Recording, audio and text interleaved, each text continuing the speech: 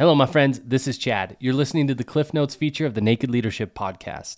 Every Friday, we post a condensed version of this week's episode. Those of you that have little time to listen or want a quick reminder of the principles we discussed, we made this for you. If you're looking to enjoy the full conversation, just navigate back to the previous episode and you can listen to it in its entirety. Otherwise, get ready because there's a lot here in under 5 minutes. Let's go. And not that we don't have something important to say, but if you want to make a difference with people, you ought to listen first. And if you listen long enough, the future happens. And you were just willing to stand there and absorb and connect and then offer whatever you had to solve or to help them solve the issues they were facing. Yeah. I spent 30 years not listening.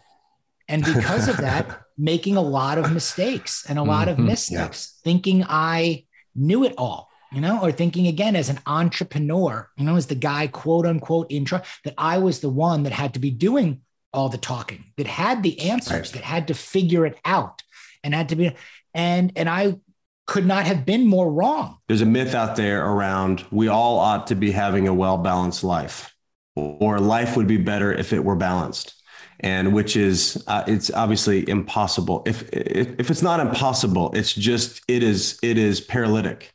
Is that a word? Meaning that let's say we're recording this on Tuesday at 11:17 a.m. If I got it all balanced at 11:17, the only next thing to do is to tell everybody in my life to don't move. I've got it perfect. Don't move. Don't mess it up. So it's a fantasy in that way. It's actually imprisoning. It's that type of fantasy. So instead, what do? So our conversation with lots of our leaders is around a much more complex and honest conversation, which is how do I integrate my life? How do I generate the types of connections between all these parts? I look at success now in a more holistic manner. I chased the salary and I chased the title and I wasn't very happy. I chased it as an entrepreneur. I chased it as part of a company and a partner and growing through exit. And success didn't look or feel like I thought it would in that manner. If anything, it was quite humbling, quite painful, at times. And when I started to redefine what success really looked like for me and what became ultimately my 6 F's of family and fitness and finance and food and fashion and fun, like what makes up the holistic pie chart of, you talk about balance, what does a balanced life portfolio really look like? What you're aiming at is going to determine what you become. What you aim at, you end up becoming.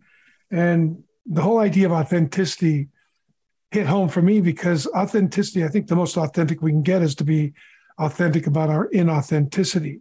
Look, what are we taught growing up for a while too? Or what have we heard many times? Fake it till you make it. Yeah. No, that's absolutely wrong.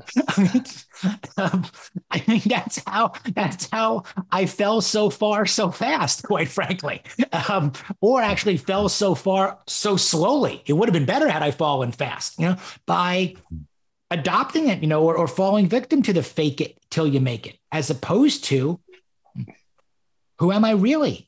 Well, so that I don't have to fake it again and guess what? Well, I can still make it. Yeah. The idea that somehow your failure makes you vulnerable and in a way it does, sure, to your own ego, but it opens up the possibility for what's wanted and needed.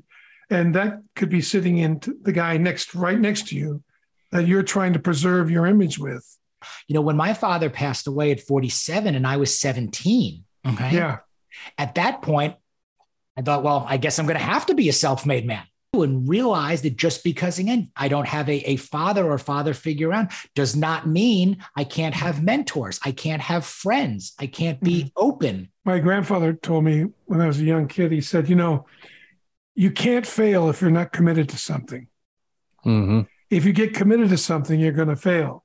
And he used to say, your successes are for others to talk about and your failures are there for you to talk about. It's like... it's like I had to sit with that for days afterwards.